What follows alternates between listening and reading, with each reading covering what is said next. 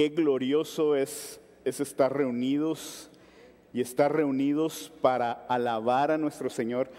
En un día como hoy, un domingo, yo sí me pongo a pensar qué impresionante que hace unas horas iglesias en otras partes del mundo, del otro lado del mundo, empezaron.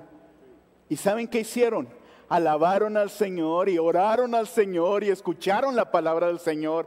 Y luego pasó otra hora y otros cientos o miles de iglesias hicieron lo mismo, y así después de nosotros siguen otras iglesias y otras iglesias, hasta que toda la familia bendita de nuestro Señor lo adoremos y lo exaltemos como iglesias.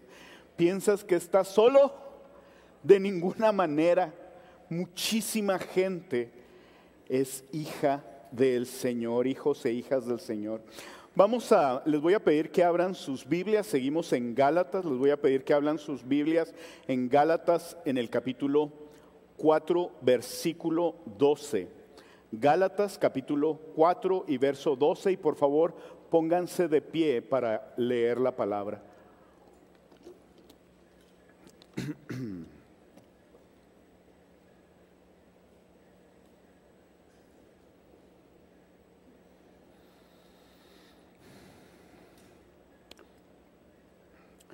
Y dice la palabra del Señor. Vamos a leer un párrafo largo, una porción larga, del capítulo 4, verso 12 al capítulo 5, verso 1.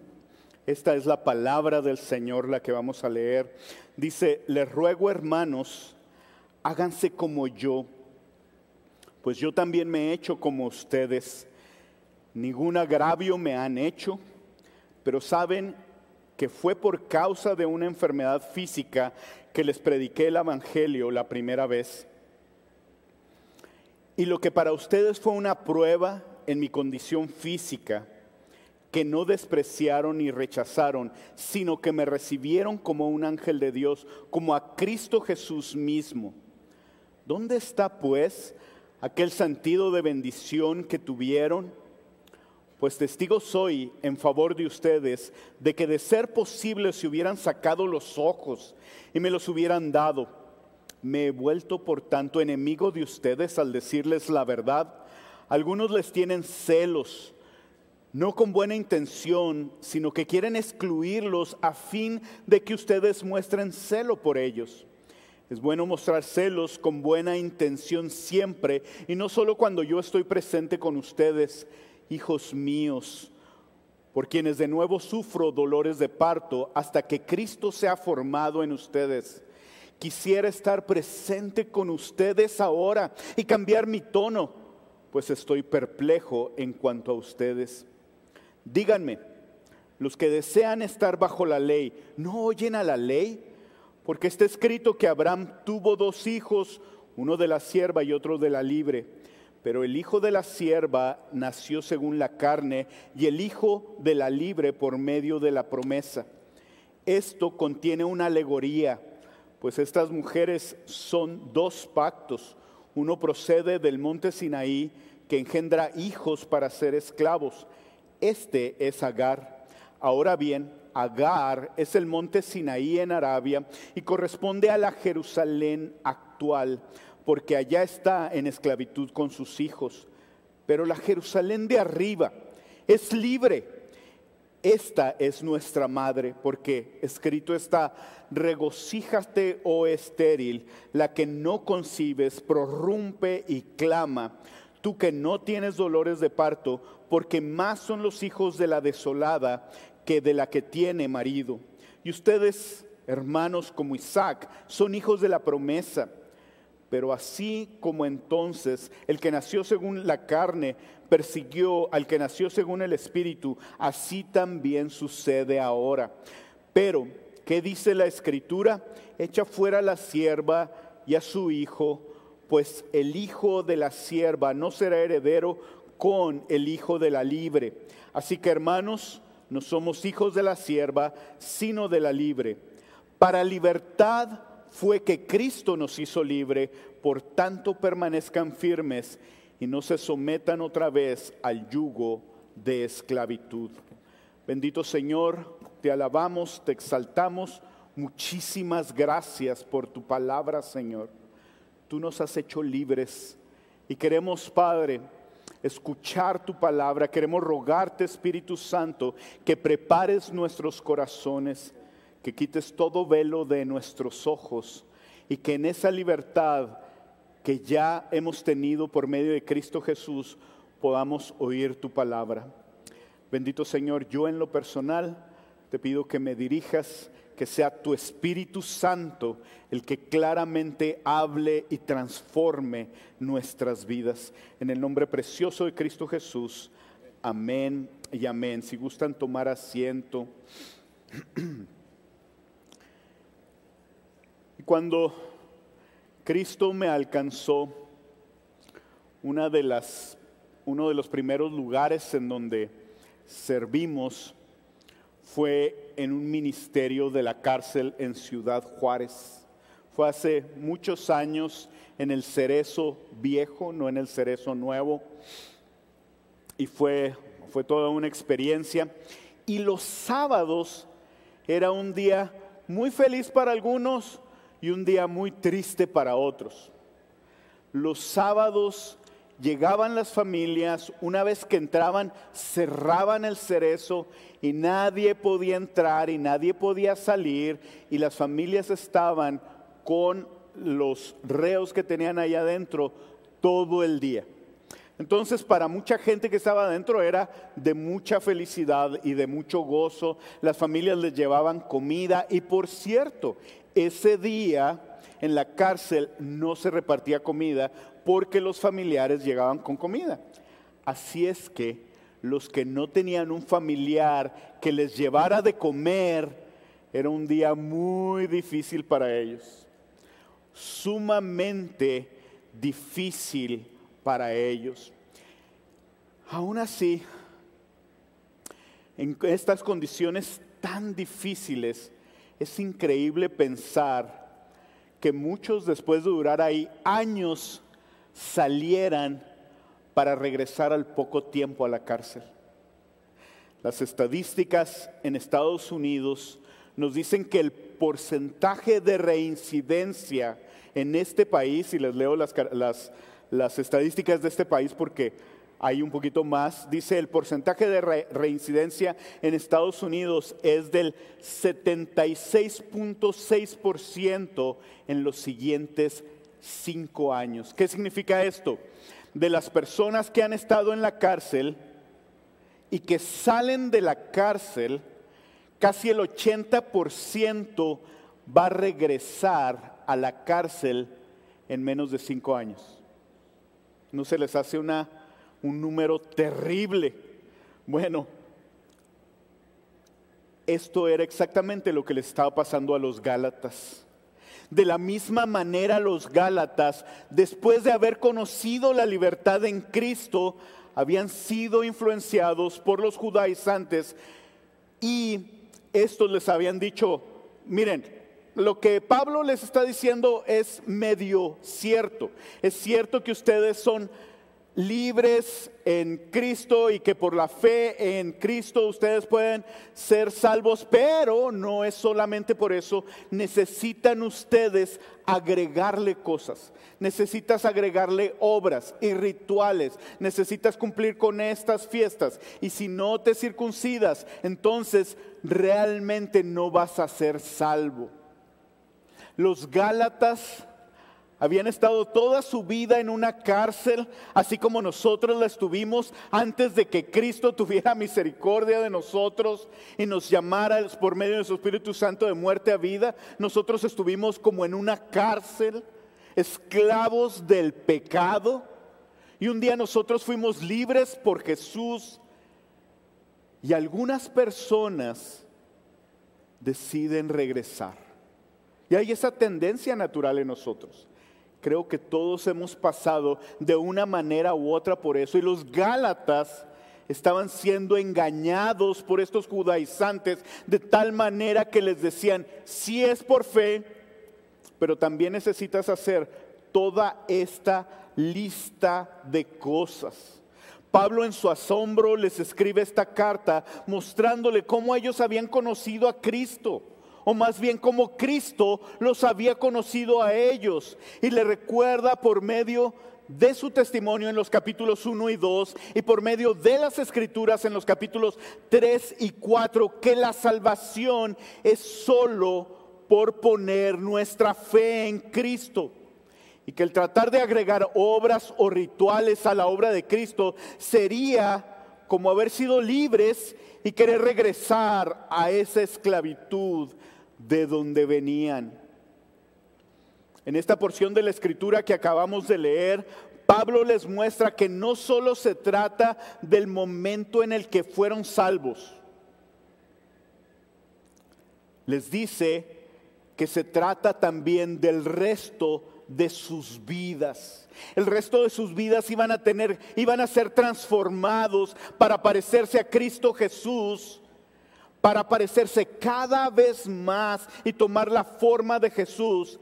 Y como para eso, les dice el apóstol Pablo, necesitaban estar firmes en esa libertad con que Cristo ya los había hecho libres.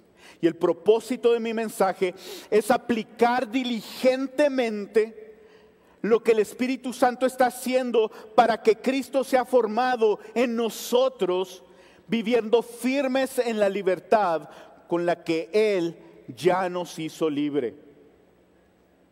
El título de mi predicación es "Ya eres libre, permanece firme". Y voy a hablarles de 3 puntos. El primero es: ya son libres, vamos a disfrutar juntos. El segundo es: ya eres libre. ¿Para qué? Para que Cristo sea formado en ustedes. Y el tercero: ya eres libre, no regresen a la esclavitud. Y vamos a empezar con este punto número 1. Ya son libres, disfrutando juntos. Y en esta parte, el apóstol Pablo entra a un parteaguas. Si nosotros vemos los primeros 4 capítulos hasta el verso 11, vamos a poder ver que ahí hay explicaciones, que ahí hay teología, que ahí hay enseñanza, que ahí hay argumentos de por qué ellos debían de seguir en la libertad en Cristo y cómo es solo por la fe en Cristo que ellos podían ser libres.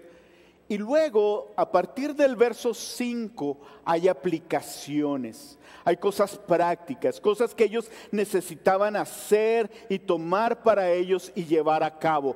Pero en medio de ellos está esta parte que acabamos de leer.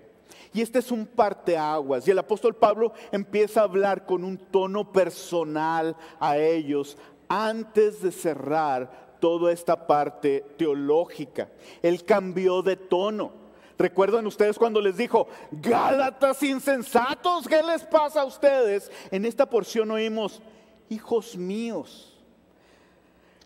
De haberles mostrado enérgicamente el apóstol Pablo cómo los que le seguían la ley eran malditos, en esta parte les dice: les ruego que se vuelvan a Cristo como cuando Él estaba con ellos. También el apóstol Pablo los había regañado y ahora les iba a recordar cómo lo habían recibido y cómo deseaba estar con ellos. Pero hay una cosa que no cambió. Él comienza diciendo: estoy maravillado, y sigue diciendo en esta parte, y sigo igual, sigo perplejo de cómo han dejado esta libertad que tienen en Cristo. El texto de la semana pasada en la predicación termina con palabras muy fuertes de un pastor para sus ovejas. Dice el apóstol Pablo: temo que quizá he trabajado en vano por ustedes.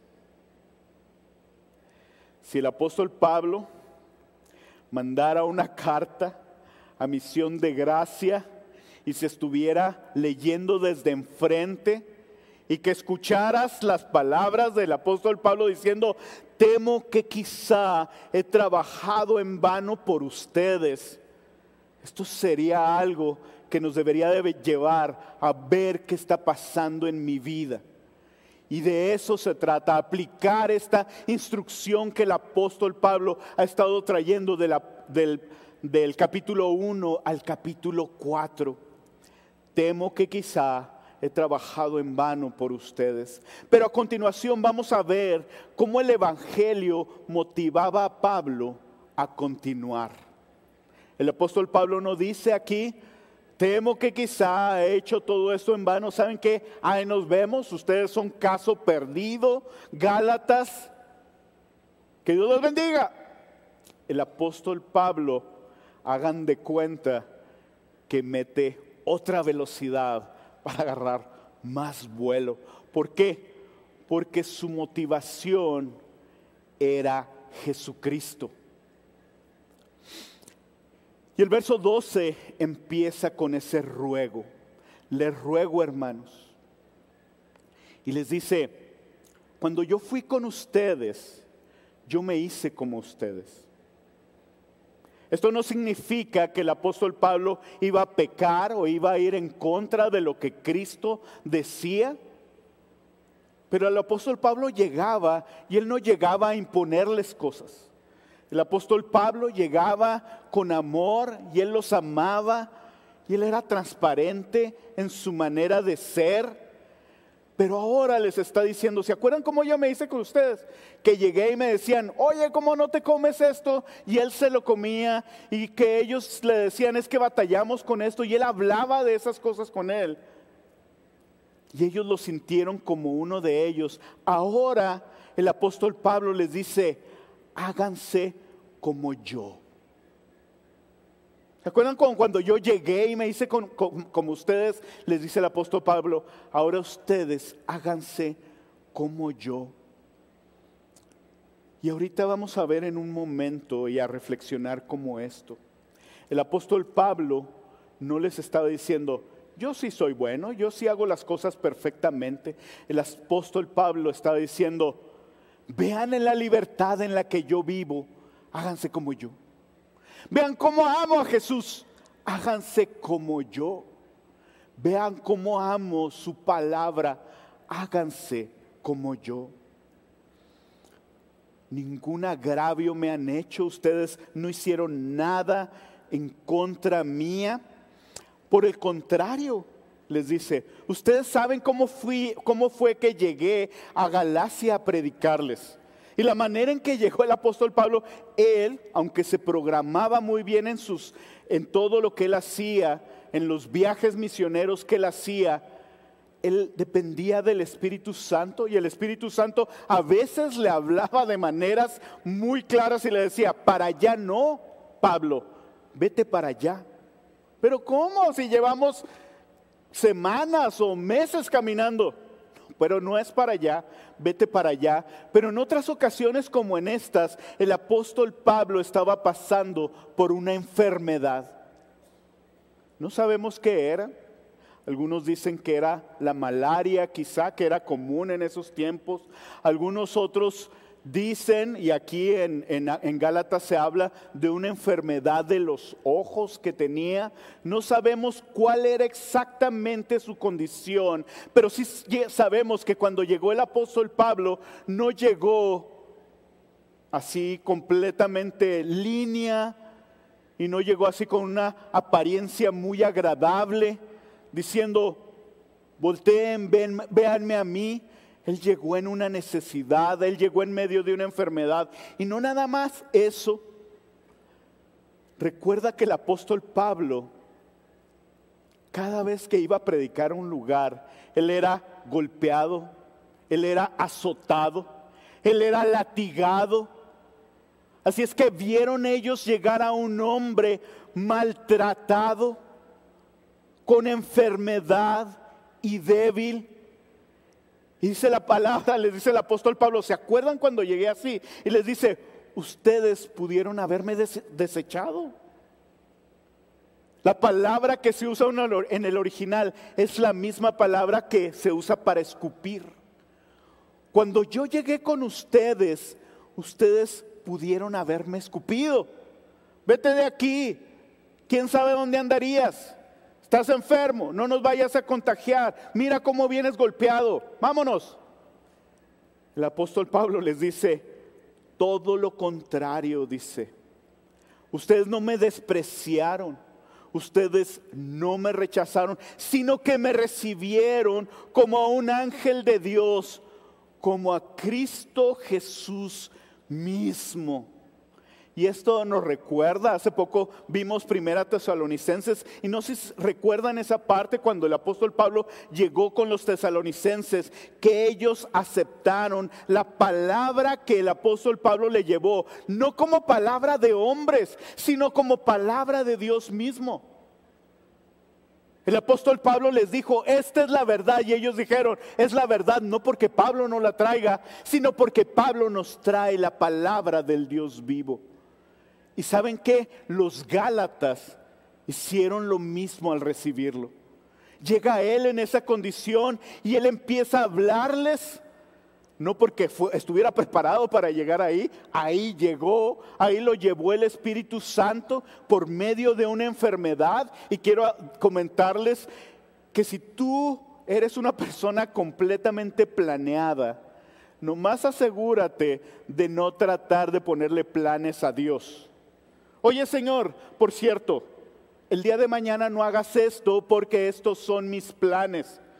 El Señor te va a llevar, y te va a llevar a veces por medio de la palabra, si tú estás atento a su Espíritu Santo. A veces te va a llevar por medio de una enfermedad, y aquello que tú puedes creer que es algo difícil y malo para ti, dice la palabra en Romanos 8, que Él lo utilizará para bien. ¿Saben cuál fue el bien?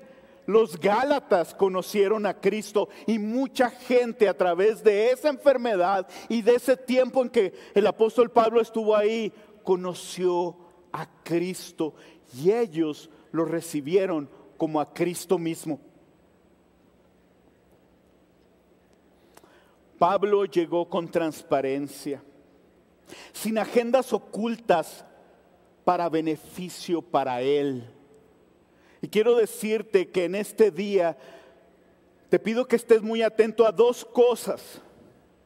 Aquí vamos a hablar de características de los falsos maestros y de características de los legalistas. Y esta es una de las características que tienen los falsos maestros. Llegan con agendas propias. Yo quiero ser exaltado, yo quiero que se haga mi voluntad, yo quiero que me vaya bien. Si yo te hablo para ti, es para mi beneficio. Y el apóstol Pablo les dice, yo no llegué así, yo llegué con transparencia. Así soy, así estoy, y este es mi Dios al que les predico. Él no estaba ocultando cosas, llegó mostrando a Cristo en él. ¿Y saben cuál es el resultado de llegar y mostrar a Cristo en mi persona? Que alguien más lo va a ver. ¿Saben cuál va a ser el resultado de cuando ustedes muestren a Cristo y no lleguen con alguien para su mejor conveniencia o su mejor agenda? Que ellos realmente podrán ver a Cristo en sus vidas. Y por eso el apóstol Pablo les dice, háganse como yo. Háganse como yo. Quiero leerles una cita del teólogo John Stott. Dice, todos los cristianos deberían ser capaces de decir algo como esto, especialmente a incrédulos, que estamos tan satisfechos con Cristo, en Cristo Jesús, con su libertad, su gozo y su salvación, que queremos que otras personas se vuelvan como nosotros. ¿Tú a quién representas? ¿A quién representas en tu casa? ¿A quién representas cuando hablas a alguien? ¿Te representas a ti? ¿Representas tus intereses? ¿O representas a Cristo y a sus intereses?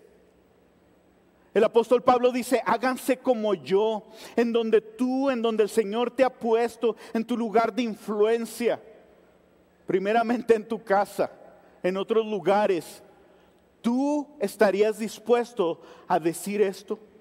A juntar a tu esposa y a tus hijos y a decirles, háganse como yo. ¿Qué diría tu esposa? ¿Qué diría tus hijos?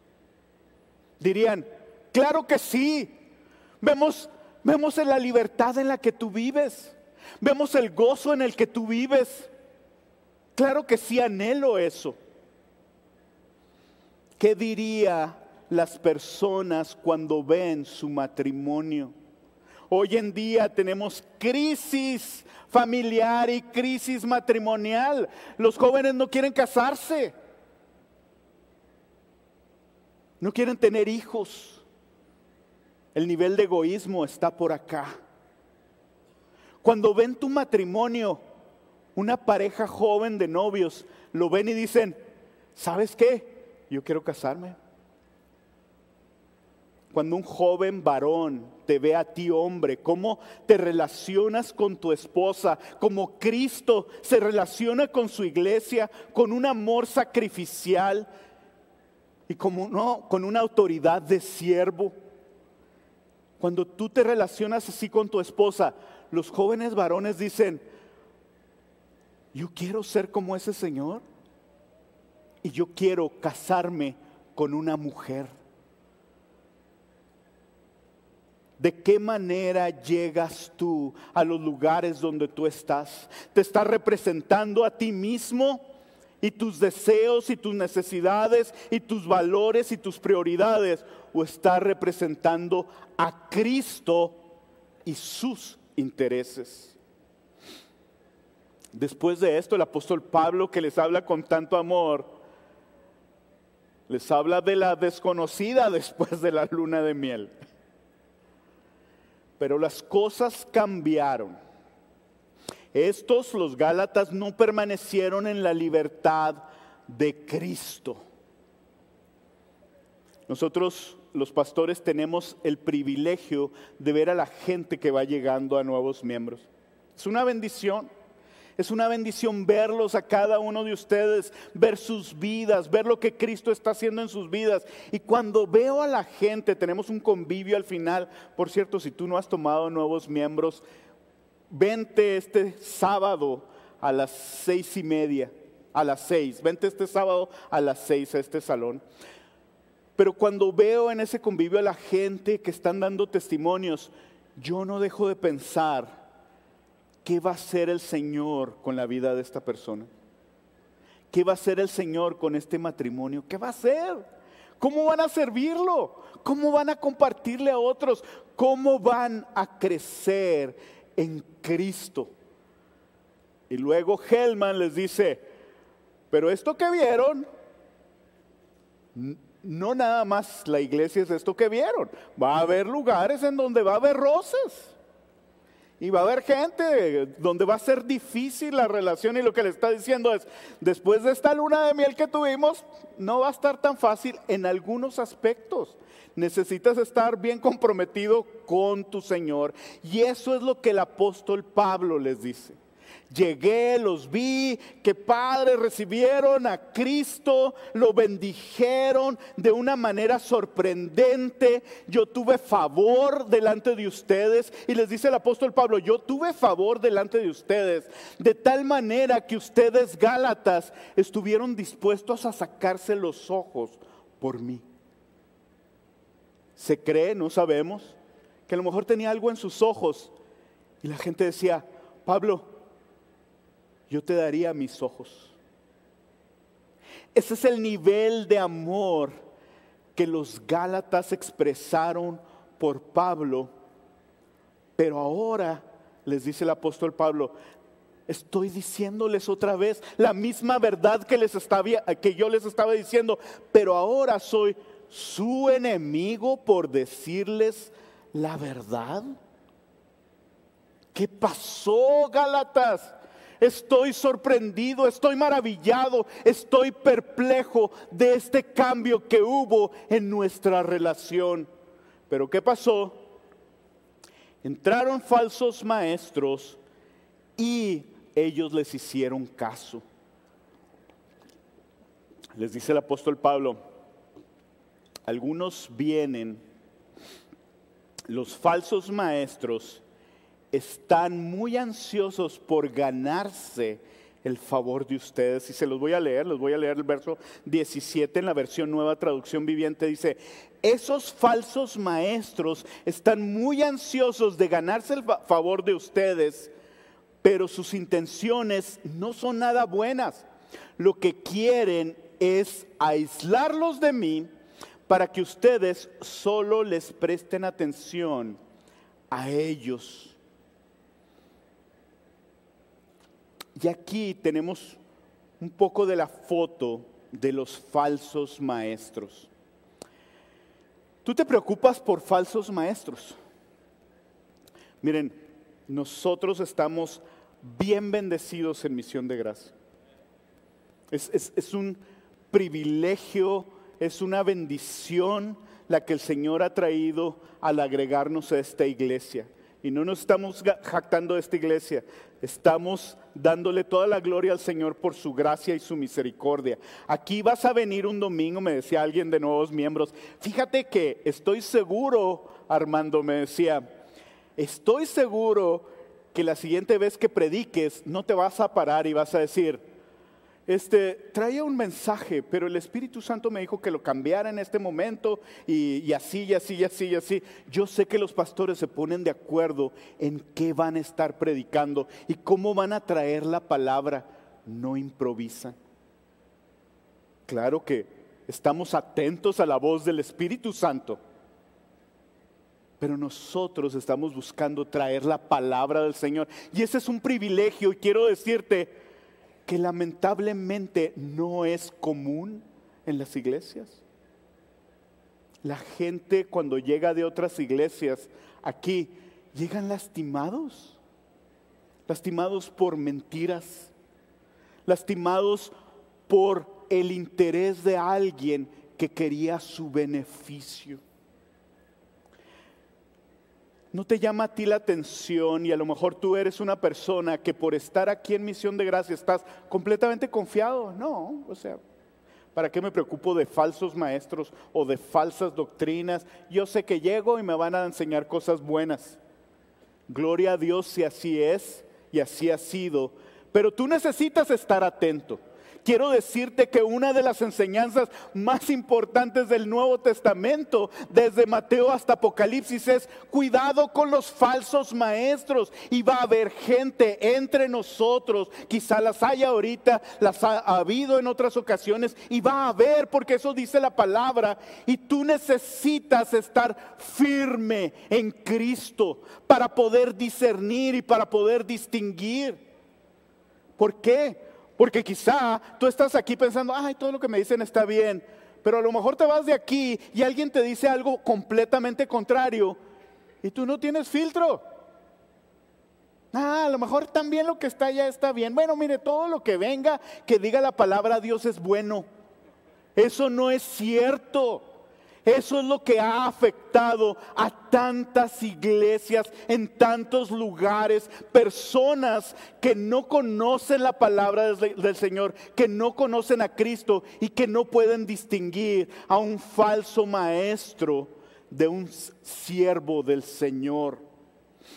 ¿Cómo los puedes distinguir? Conoce la palabra del Señor. Ahí dice, aún dice cómo debe de ser un siervo del Señor. Pero aquí empezamos a ver algunas actitudes de estos falsos maestros. Estos falsos maestros separan, hacen grupitos. Vente conmigo, ya no te juntes con aquellos. Nosotros nada más. Eso era lo que el apóstol Pablo le está diciendo a los Gálatas. Ya se dieron cuenta que ellos les dicen: no, ya no te juntes con Pablo, vente acá conmigo. Son hipócritas porque quieren ganarse el favor para sus intereses. Así son los falsos maestros.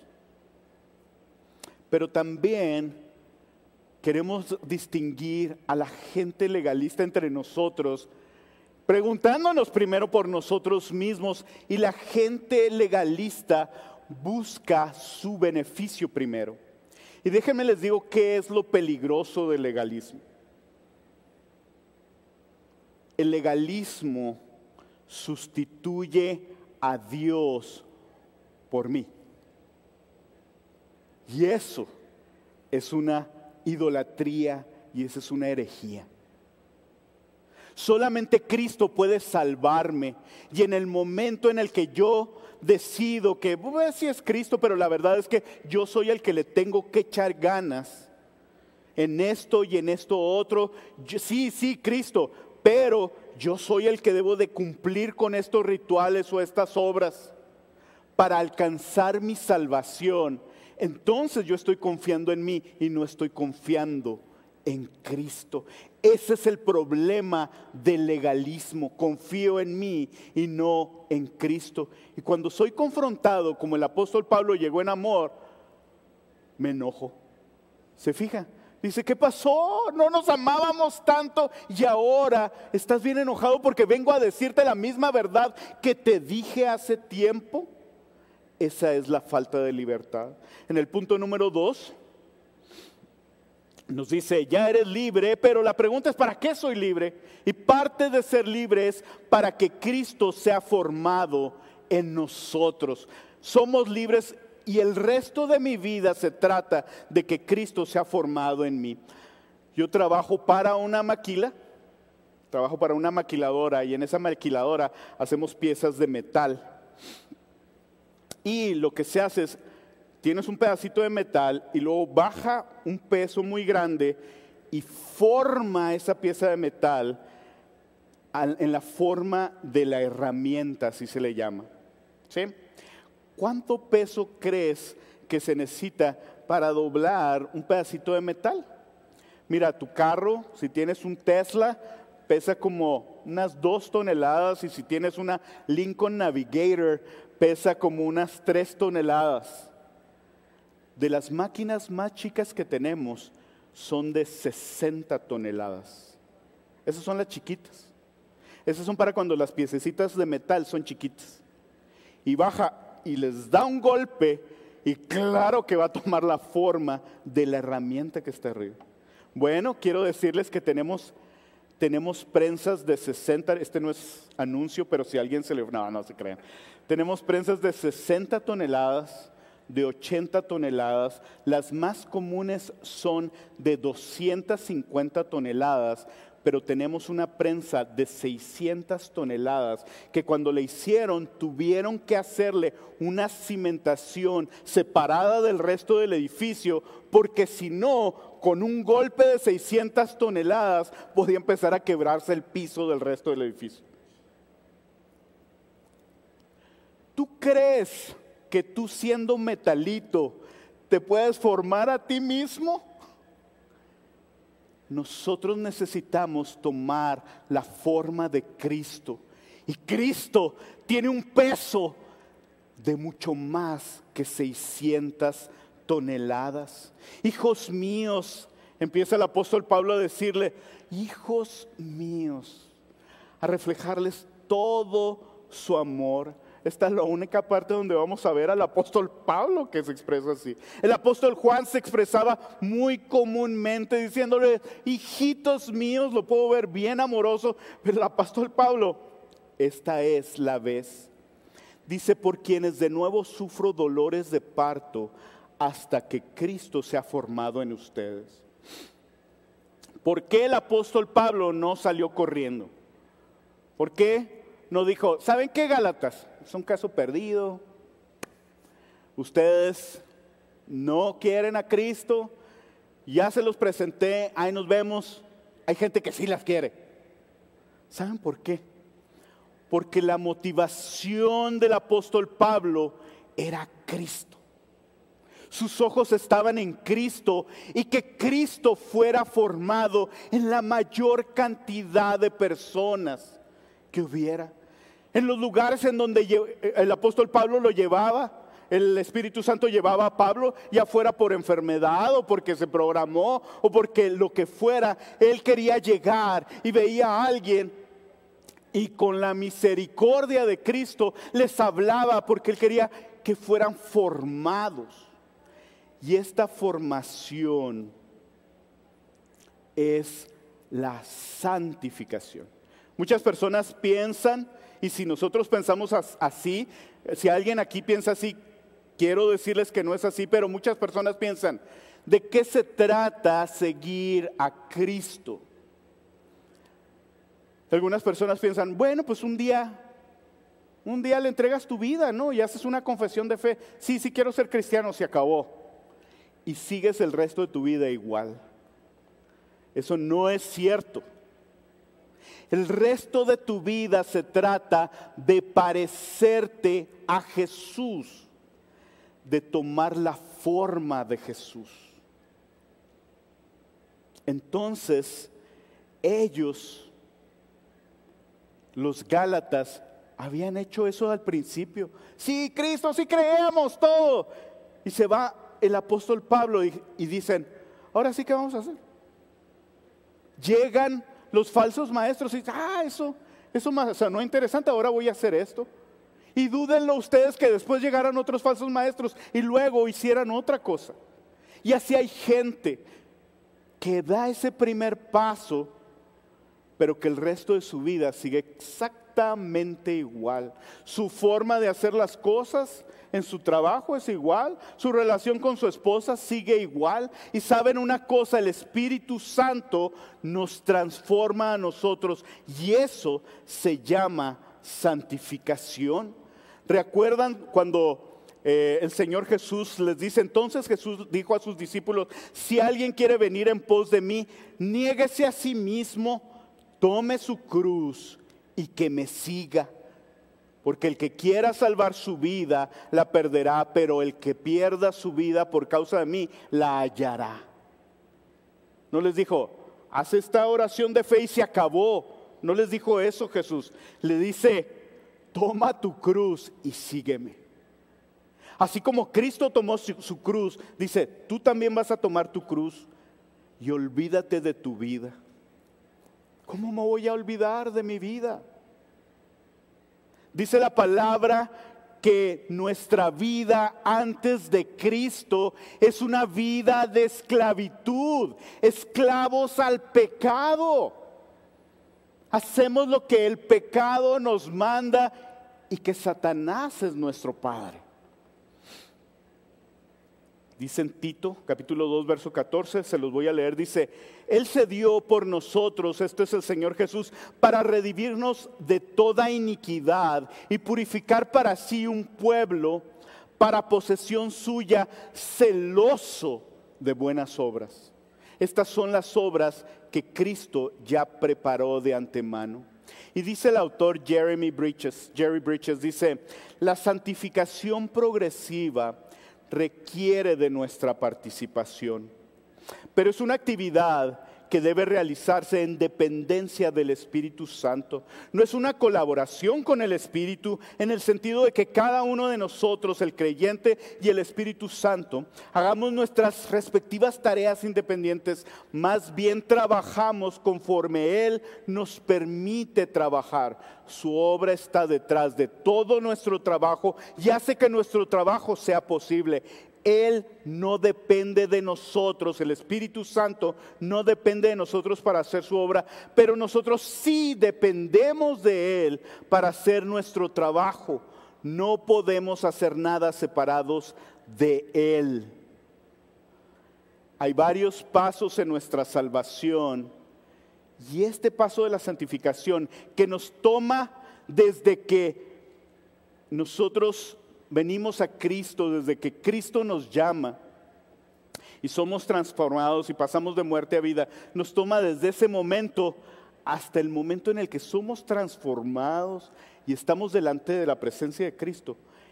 Todo ese tiempo es una transformación para parecernos más a Cristo y a eso se les llama santificación.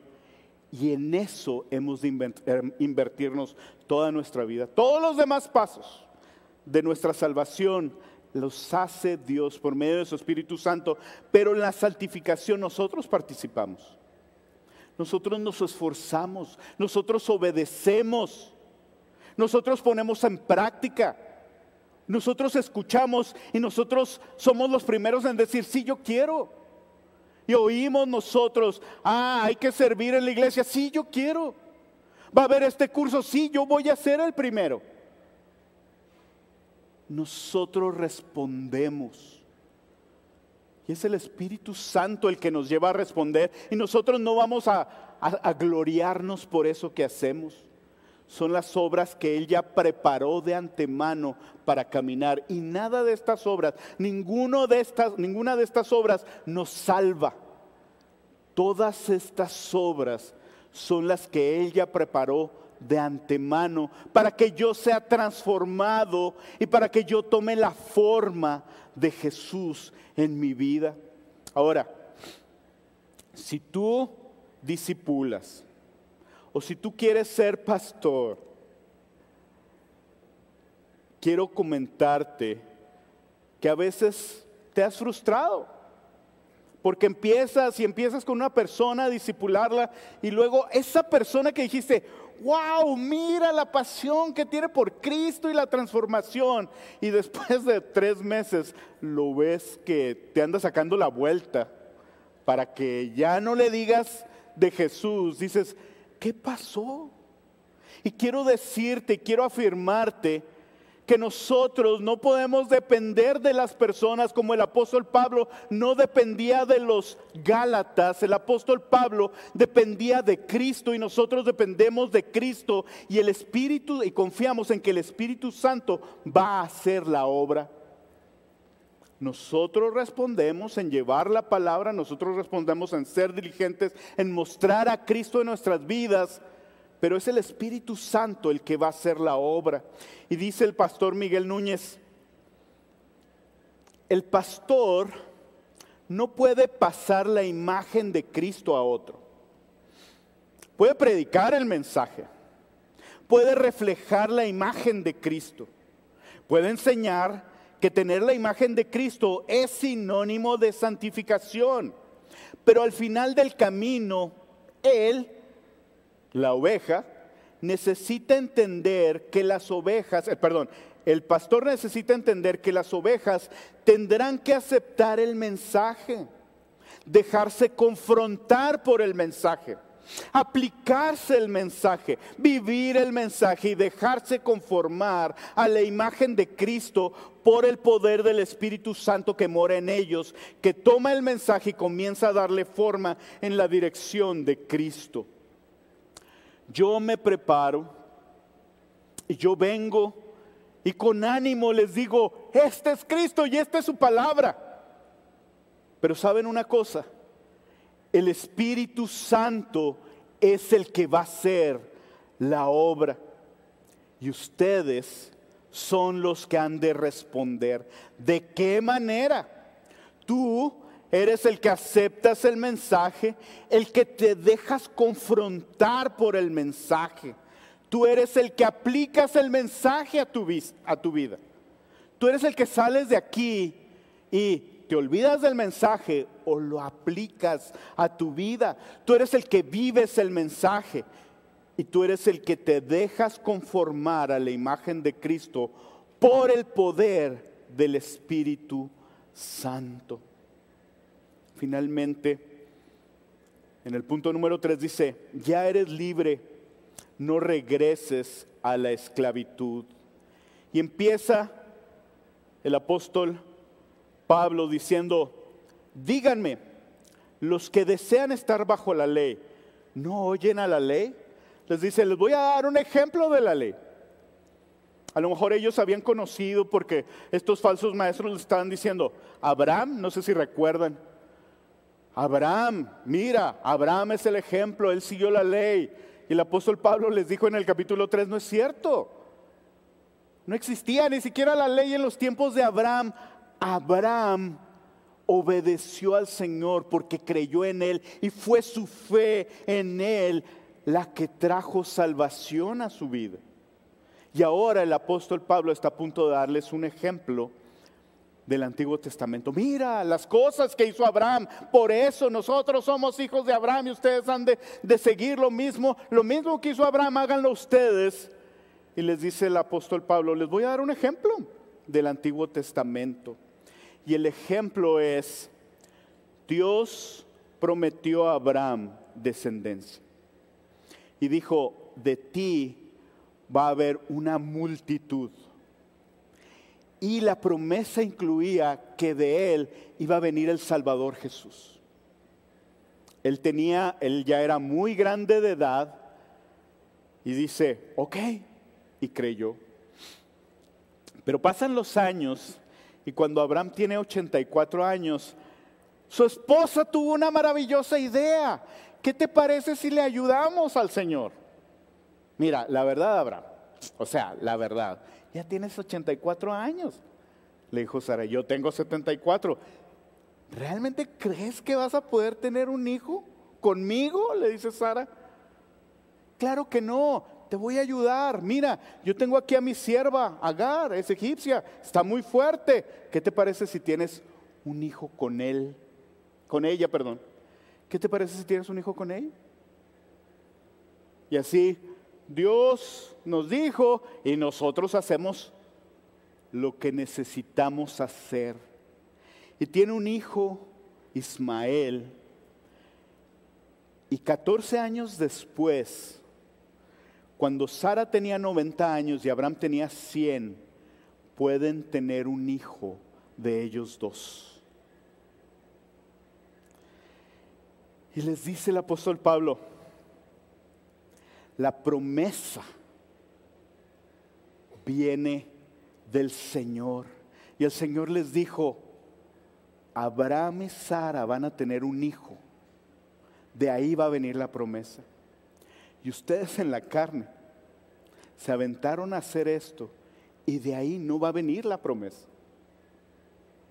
Les dice el apóstol Pablo, ¿ven eso?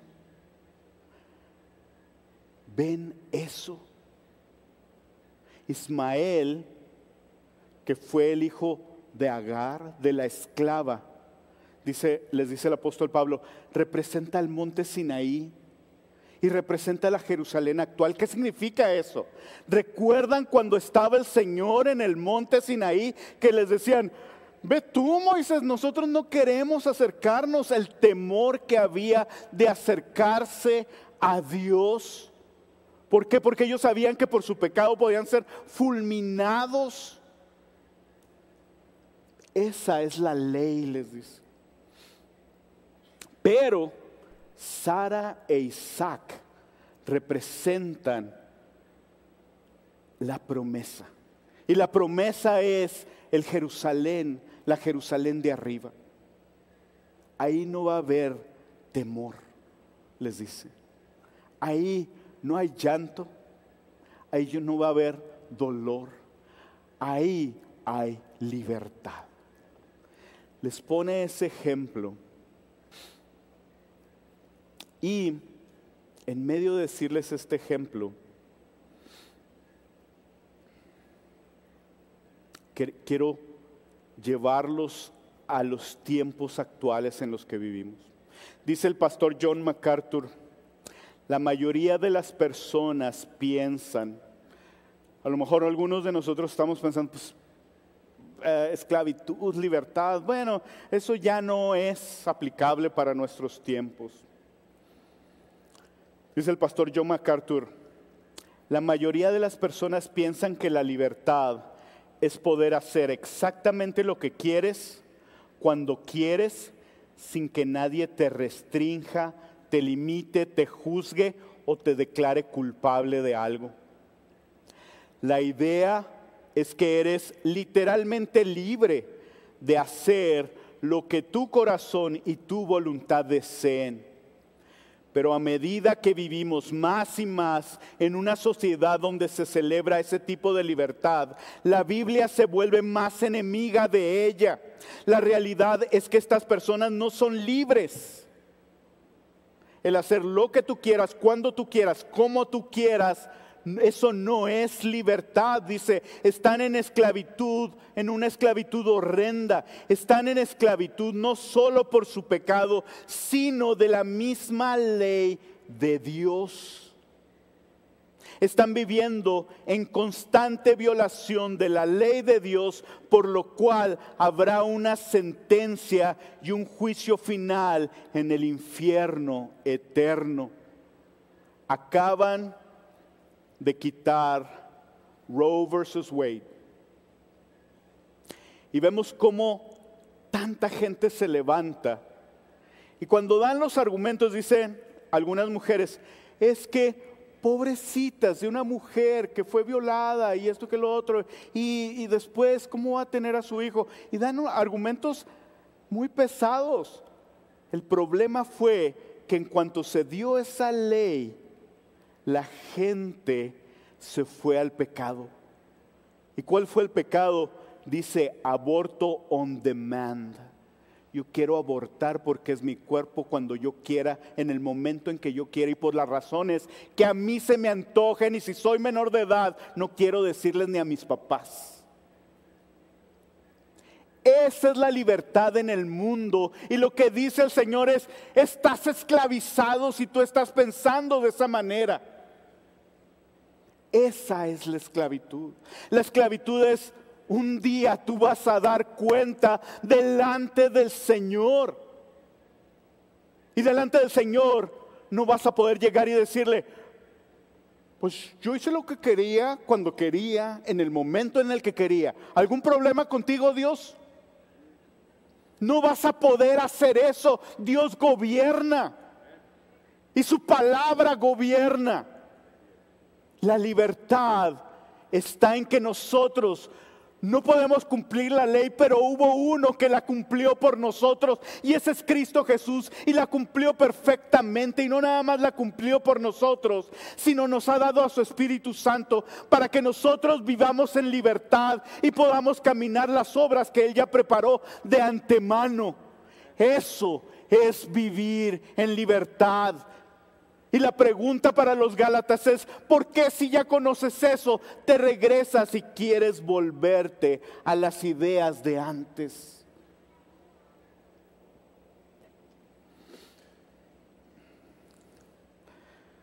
El apóstol, el Señor Jesús, les voy a leer para terminar esta parte de Juan 8. Está el Señor Jesús hablando con los judíos. Dice: entonces Jesús decía a los judíos, estoy leyendo el verso 31, yo se lo voy a leer. Entonces Jesús decía a los judíos que habían creído en Él: si ustedes permanecen en mi palabra, verdaderamente son mis discípulos y conocerán la verdad, y la verdad los hará libres. Ellos le contestaron: somos descendientes de Abraham y nunca hemos sido esclavos de nadie. El Señor les dice: todo el que comete pecado es esclavo del pecado. Por otro lado les dice: si el Hijo los hace libres, ustedes serán realmente libres. Y ellos les dicen: nosotros nunca hemos sido esclavos, Abraham es nuestro padre. Y Jesús les dijo: si son hijos de Abraham, hagan las obras de Abraham. Tengan fe en Dios. Finalmente les dice: si Dios fuera su padre, me amarían, porque yo salí de Dios y vine de Él. Pues no he venido por mi propia iniciativa, sino que Él me envió. ¿Por qué no entienden lo que digo? ¿Por qué no pueden oír mi palabra? Ustedes son de su padre el diablo y quieren hacer los deseos de su padre. Y este es el contraste. El que viene a Cristo es libre en verdad. Y el que quiere hacer su voluntad es esclavo del pecado. En la cárcel íbamos al área de alta seguridad. Era un lugar bien chico donde había 100 reos que no los permitían salir al patio, y había unas ventanitas chiquitas y los veías ahí tomándose turnos para ver un poquito de la luz. Y de vez en cuando llegábamos y pedíamos oportunidad para salir al patio a alabar al Señor, y nos daban oportunidad. Y había hermanos ya ahí en alta seguridad, y con botes de Coca-Cola y unas piedras, con una guitarra que le faltaban cuerdas, salíamos. Y se ponía el guardia en la entrada, y ese día todos eran cristianos. Todos Cristiano, sí, aleluya, amén. Y al siguiente, sí, vamos a alabar a Dios. Todos con tal de probar un poquito la libertad y de estar debajo del sol y de respirar. Pero ¿saben una cosa? Solamente algunos de esos adoraban al Dios verdadero. Los otros, los legalistas, buscaban su propio bien. ¿Cómo le puedo hacer para yo tener un poquito más de libertad? Cuento unas mentiras. Finalmente voy a ver el sol por un rato. Esa es la diferencia entre alguien libre y alguien que no es libre. De ahí, de ese lugar, pasaban al patio. Después de que cumplían con una condena en alta seguridad, pasaban al patio y se iban a una iglesia, los cristianos de verdad, que se llamaba Libres en Cristo.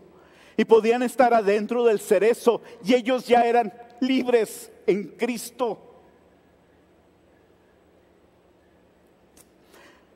Yo quiero preguntarte si tú eres libre y si tú eres libre en verdad, o si tú prefieres ser legalista porque tú estás buscando cómo ser salvo tú para tu conveniencia, en lugar de dejar que Cristo guíe tu vida y que te transforme y que el resto de tus días, hasta el día en que tú mueras, seas transformado por el peso que tiene Cristo y tú tomes su forma.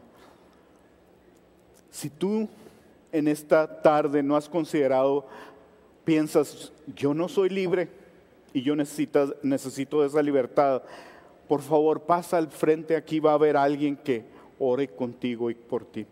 Vamos a orar. Bendito Señor, gracias por la libertad que tenemos por medio de tu Hijo Jesús, que nunca la demos por hecho, que nunca la tomemos en vano, que nunca la menospreciemos, sino por el contrario, ahora que nos has dado esta libertad, que con esa libertad nosotros crezcamos para parecernos más a Jesús y que ese sea nuestro anhelo día a día. Señor, quiero rogarte por las personas que no han conocido tu libertad, Señor. Ten misericordia de ellos, traspásalos con tu Espíritu Santo, que ellos respondan, Señor, a tu llamado y que ellos pronto, Señor, puedan deleitarse en tu libertad.